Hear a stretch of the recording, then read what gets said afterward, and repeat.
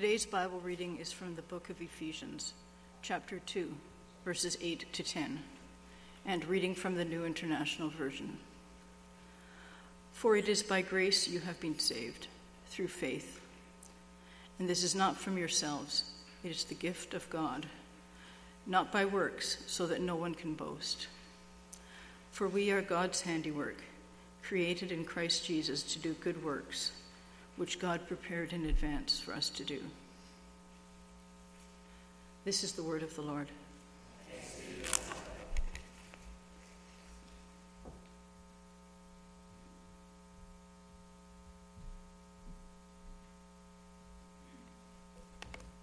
When our daughter graduated from high school, she and her mother took a mother-daughter trip to Paris as sort of a gift for graduating. We were just happy.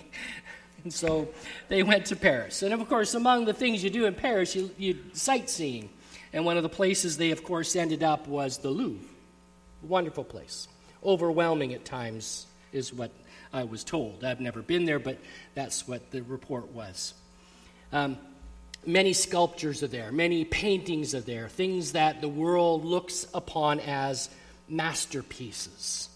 Adorn the halls and the walls.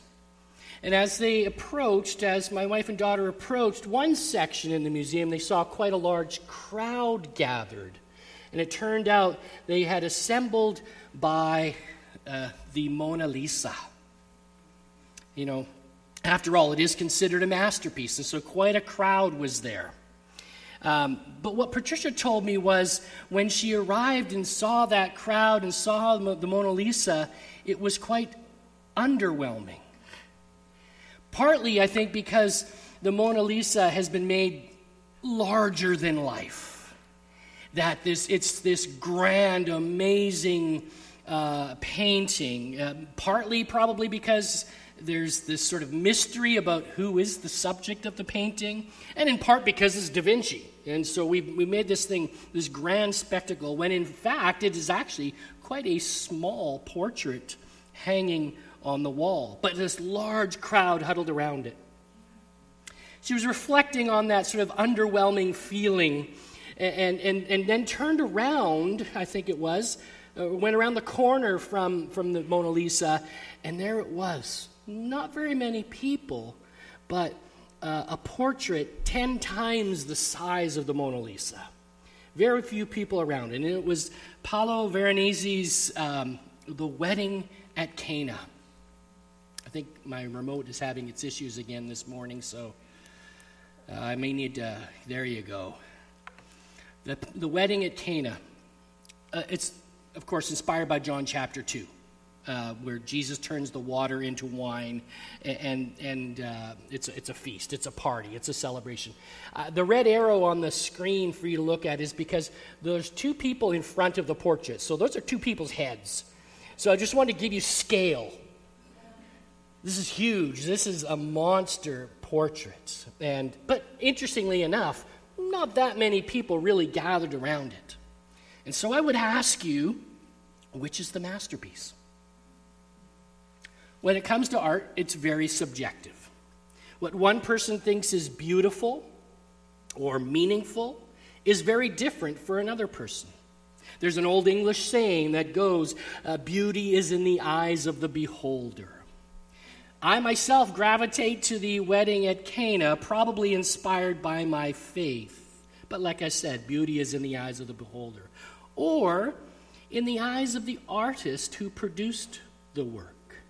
We may subjectively analyze something. In other words, we may judge it by our own personal opinions, our own tastes, our own feelings, but the artist behind the work often sees something we cannot.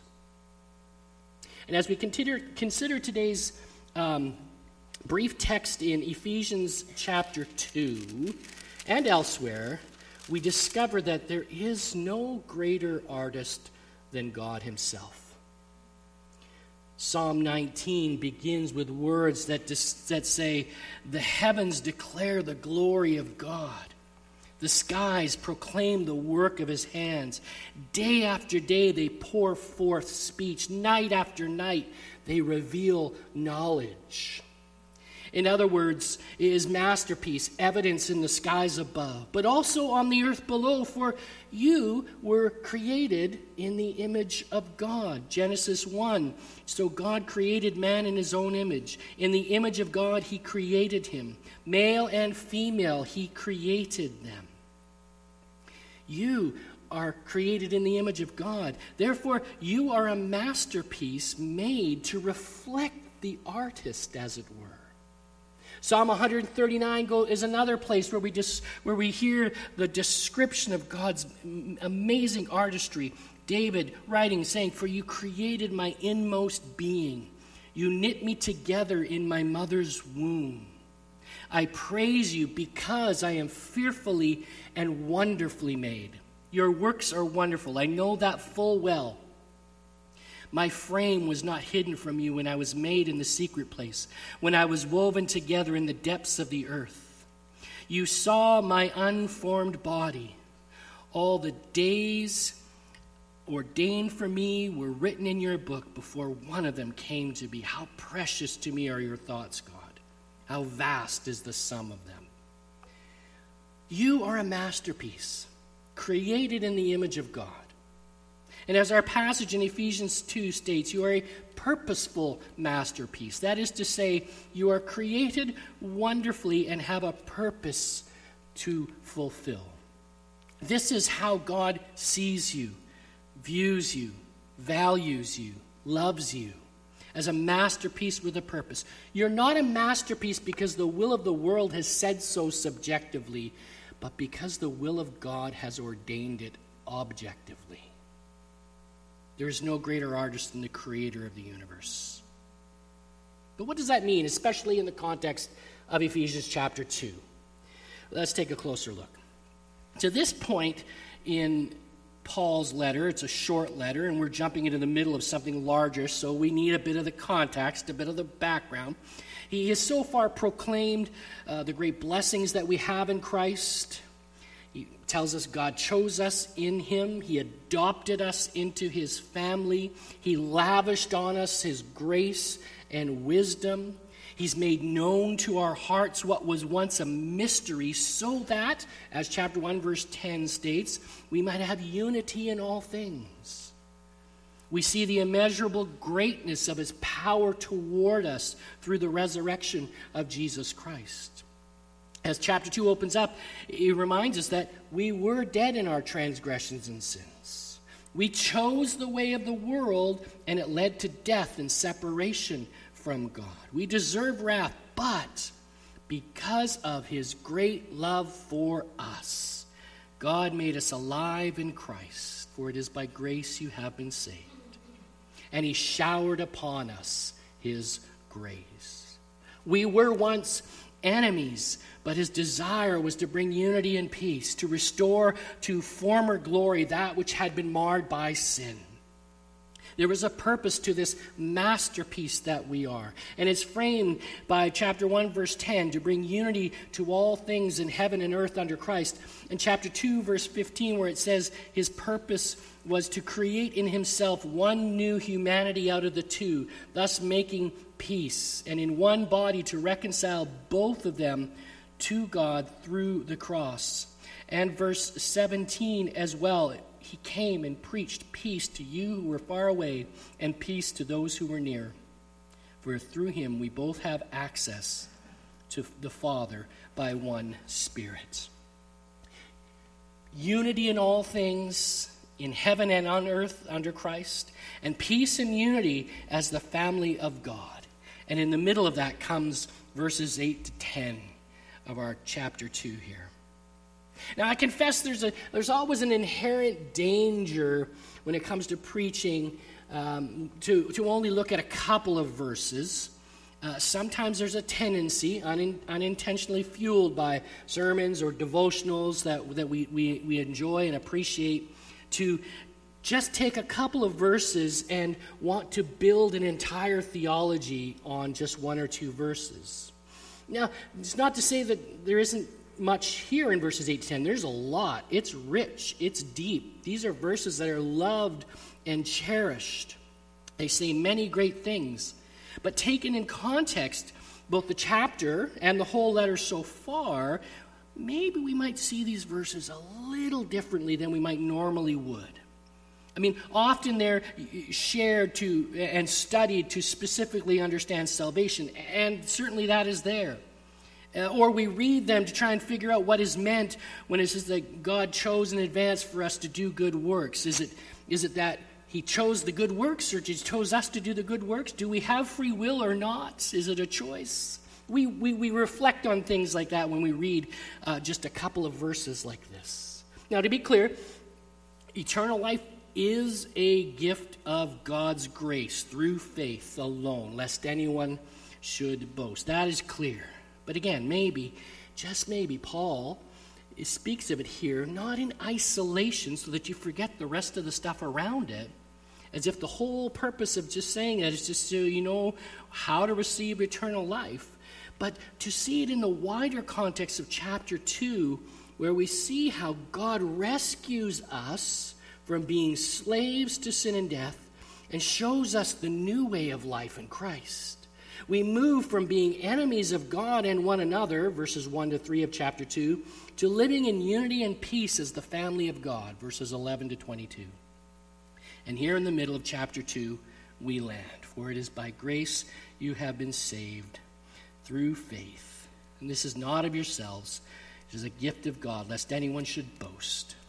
For we are God's handiwork, his workmanship, his masterpiece, created in Christ Jesus to do good works, which God prepared in advance for us to do. So if we think of the context, for unity to happen, then we need to see, as these few verses describe, we need to see one another as God sees us. For healing of all sorts to happen, we need to see one another as God sees us. For peace to happen as a way of life for all, we need to see one another as God sees us. His desire is not simply to grant you his grace so that you might have eternal life privately and sort of hide it and keep it all to yourselves, but rather for you, the masterpiece of God himself, to experience what that means lived out in community with brothers and sisters in Christ.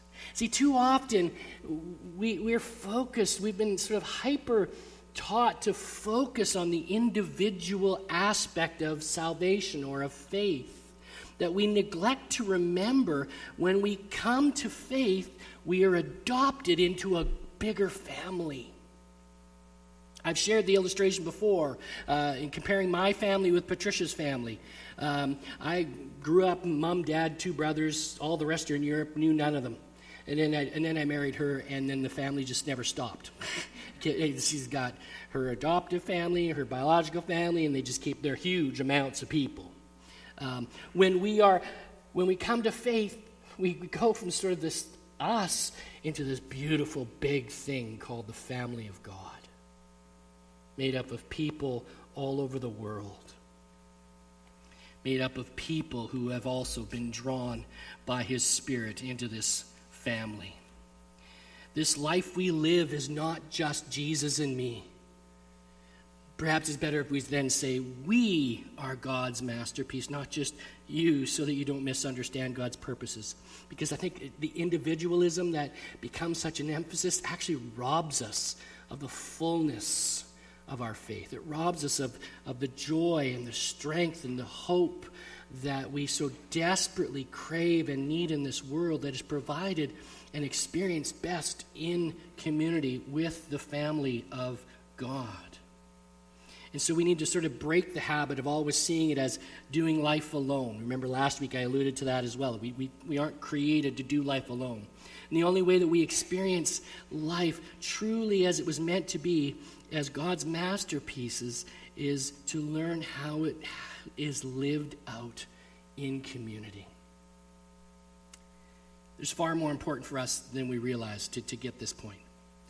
Not just because doing life alone leaves us lacking, but because we are each uniquely and wonderfully created to be part of the community of faith, part of the family of God.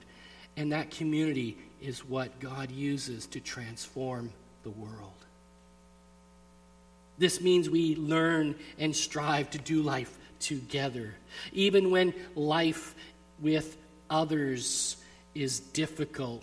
I mean, let's face it, sometimes we are difficult. But thanks be to God for his great love for all of us and his great love that we can have for all of us. When we learn to do life as a unified community, we are on our way to fulfilling God's purpose. So, if we're going to think that way, in the context, unity in all things, making peace, and the two becoming one, as the rest of chapter 2 says, living it out in the family of God. If we're going to do life in community, transform the world as a community, then we just need to understand a couple things. And that's why we land on these verses today. For we are God's masterpiece, each one of us, and all together as a whole. Let me go back to the opening illustration about the masterpieces, whether the Mona Lisa, the Wedding at Cana, or some other masterpiece. How do we know and come to believe that it is true? How do we know something is a masterpiece? Well, we won't know it is a masterpiece unless we actually can see it on display. So if each one of us is a masterpiece of God, and the church as a whole is God's masterpiece, then the world needs to see it on display in all its fullness and goodness and celebration. Let me put it to you this way. I was thinking of an illustration, and I was remembering our time on the Sunshine Coast.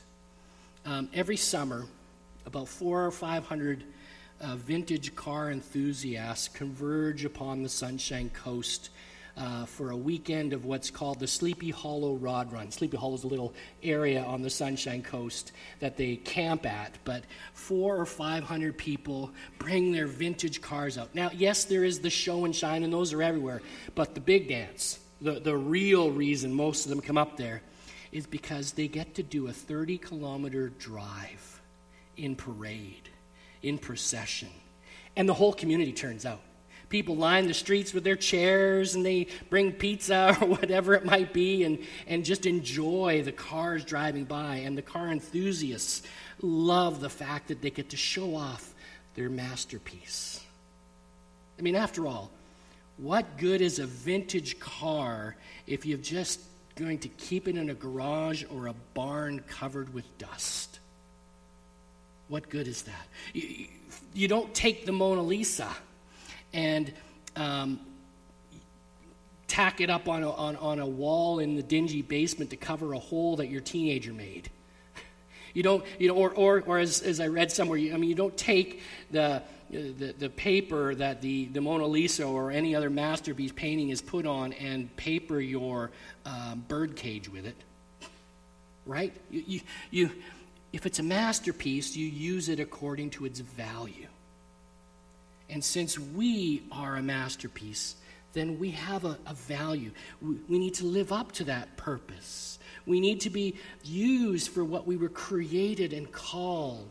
And here's the thing, just like the Rod Run event that transformed that community every year while on display, when you and I live like a masterpiece, when we as the church live like God's masterpiece that he calls us, then we indeed begin to transform the world around us.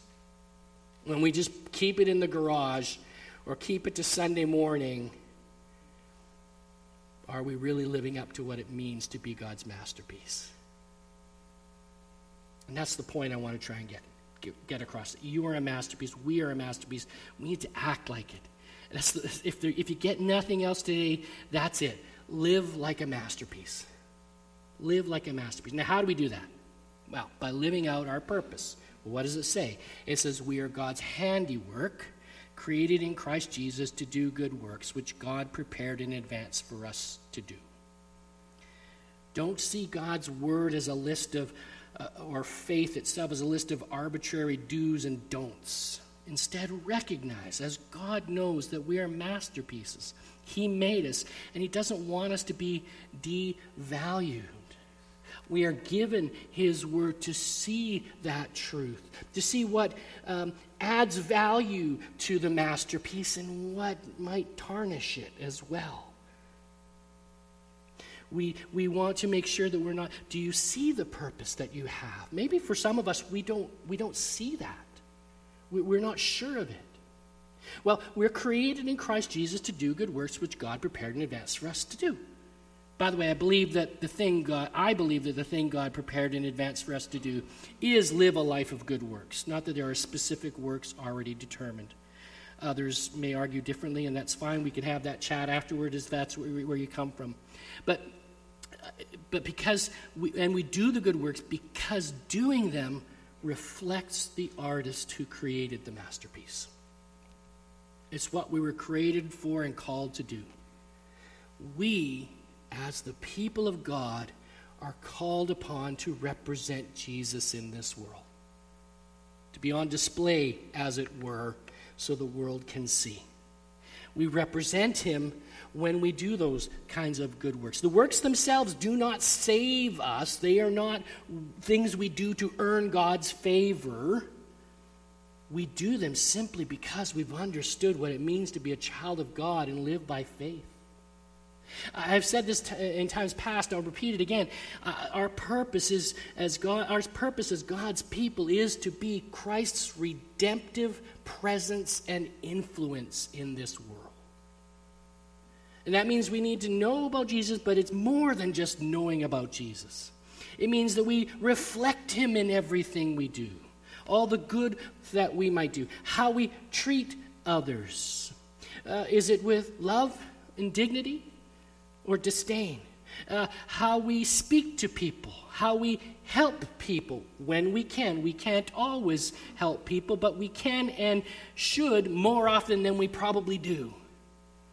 How we manage our time, how we take care of ourselves physically and mentally and all those things. In all of these things, we are representing Jesus.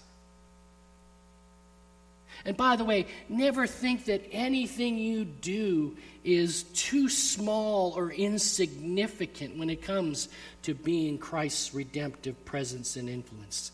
Never think that what you're doing doesn't matter. When you represent Jesus wherever you are living a life of infinite value and purpose. You are doing the very thing that you were created for, even if the situation you find yourself in seems incredibly boring and mundane. You see, that's because our job is to reflect Jesus to the world. So ask yourself, who or what are you reflecting day to day? What does the world see? Here's a great way that the world can see Jesus in and through us, and it has to do with the grace spoken of here that we receive. Verse 5, in fact, says it first, we have been saved by grace, and then verse 8 adds, through faith. We've been saved by grace through faith. It's not a treasure to be kept hidden. Instead, it should be something that we generously show others. It says it a little more clearly over in 1 Peter chapter 4. There we read that each of you should use whatever gift you have received to serve others as faithful stewards of God's grace in its various forms. Literally could say, you've been graced with grace. As the Greek wording says that. We talk about gifts. The word gift can also be translated grace. Each one of you should use whatever grace you've received as faithful stewards of God's grace to serve others. That's what I want you to see there.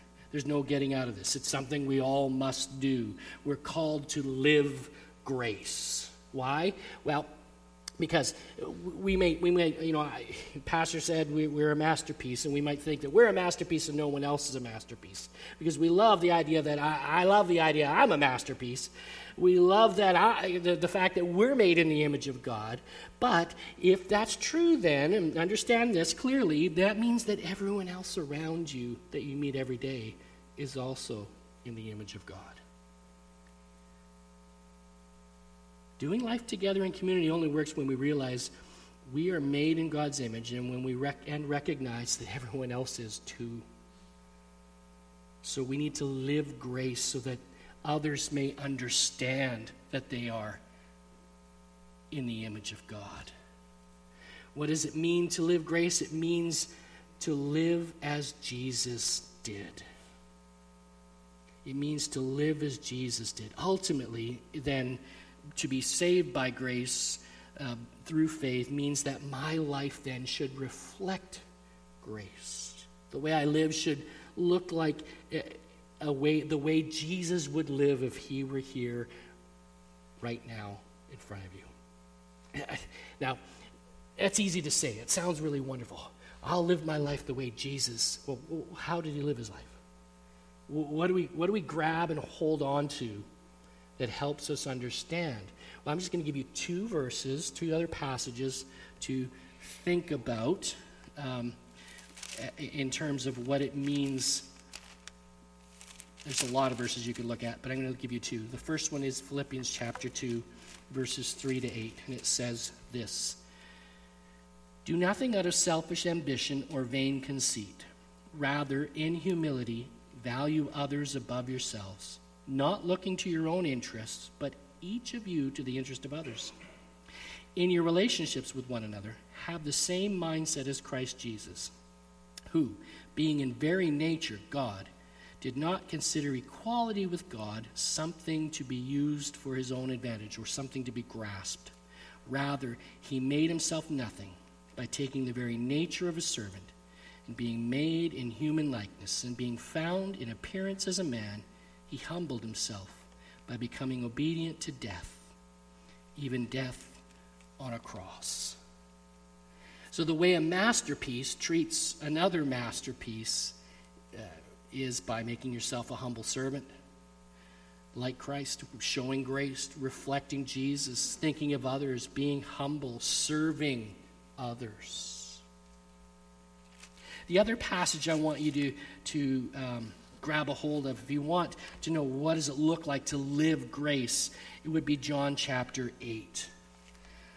I've preached it before and referred to it other times as well, and there's a ton in this, but I'll show you what I want you to see in terms of living grace.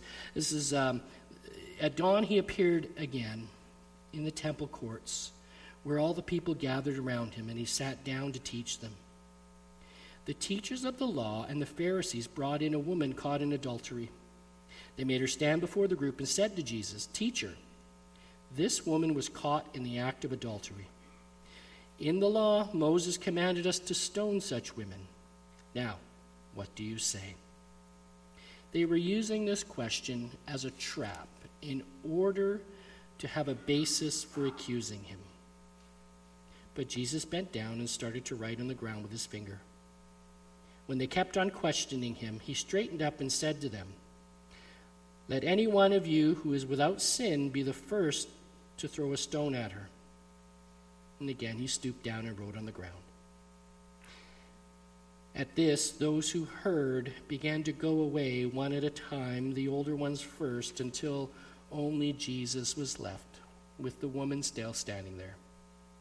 Jesus straightened up and asked her, "Woman, where are they? Has no one condemned you?" "No one, sir," she said. "Then neither do I condemn you," Jesus declared. "Go now and leave your life of sin."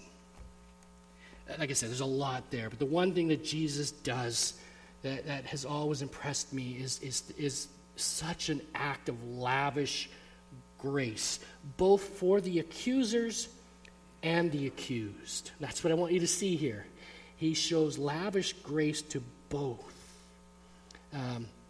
They bring in the woman. They make an accusation. He lowers his head, bows to the ground, starts drawing in the sands. Just not looking at him. Just keeping his head down. Okay? Then they ask him again. So he says, "Okay, if you don't have any sin in your life, go ahead, cast the first stone." And then he bends down again, not looking at them, looking at the ground, writing in the ground. After a while, especially the older folks who are a lot more in tune with what life is really all about. They start walking in the way, realizing, I've got sin, until everybody is gone except for Jesus and the woman. And so he gets up again and says, "Woman, where are your accusers?" They're gone. The act of grace is in the lowering of his head. He lowers his head, gives them an out. You made an accusation. Here's your chance to think twice about it. And they do, and they leave. In lowering his head, he allows the woman some dignity. But he also says to her, "Neither do I condemn you. Go now and leave your life of sin."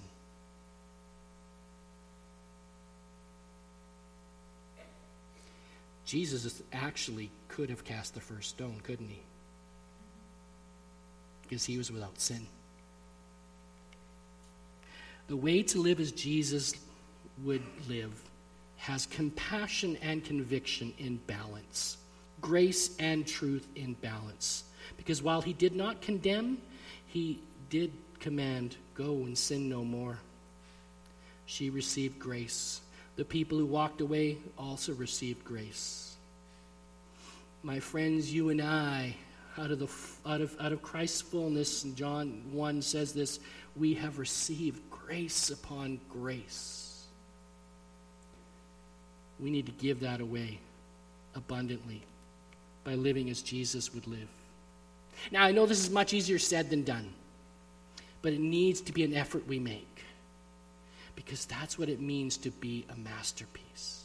We reflect Jesus. We live as Jesus. We show Jesus to the world.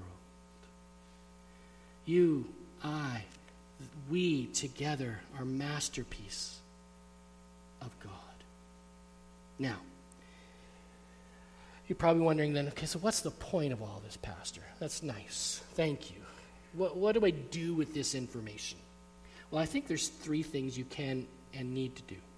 And with this, we'll close, okay? The first is this.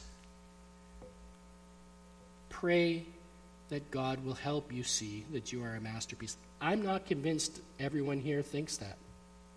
I think the world sometimes beats us down so much, or even we beat ourselves up so much, thinking, I'm not worthy for God to love me so much. I'm not worthy for him to shower. It's not about your worthiness. It's about his will. His will, his way in your life. He determines you're a masterpiece by his objective ordination, not because, you did enough good things, or you've been pleasant enough this week. Pray and ask God to help you realize. Ask him to reveal it to you. Don't let anyone tell you otherwise. Ask him to show you your value in his eyes. Secondly, ask God to help you see others the way he sees them. Ask him to show you how you can serve those other masterpieces you come in contact with every day. And start serving. Start living grace. Don't wait for the perfect time to come along. Don't wait until you feel like it. Start now. Serve God by serving others at all times. If we're going to find peace and unity and be one, then it's essential that we recognize ourselves and others to be God's masterpiece. And then it's essential for us to go and live like one. That's what I want you to see this morning. That's what I want you to know. And I pray that's what you indeed will live. Let us pray. Gracious God, thank you that we are your masterpiece.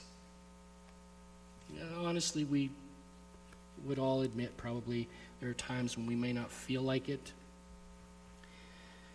But your grace and forgiveness is large, and we are grateful.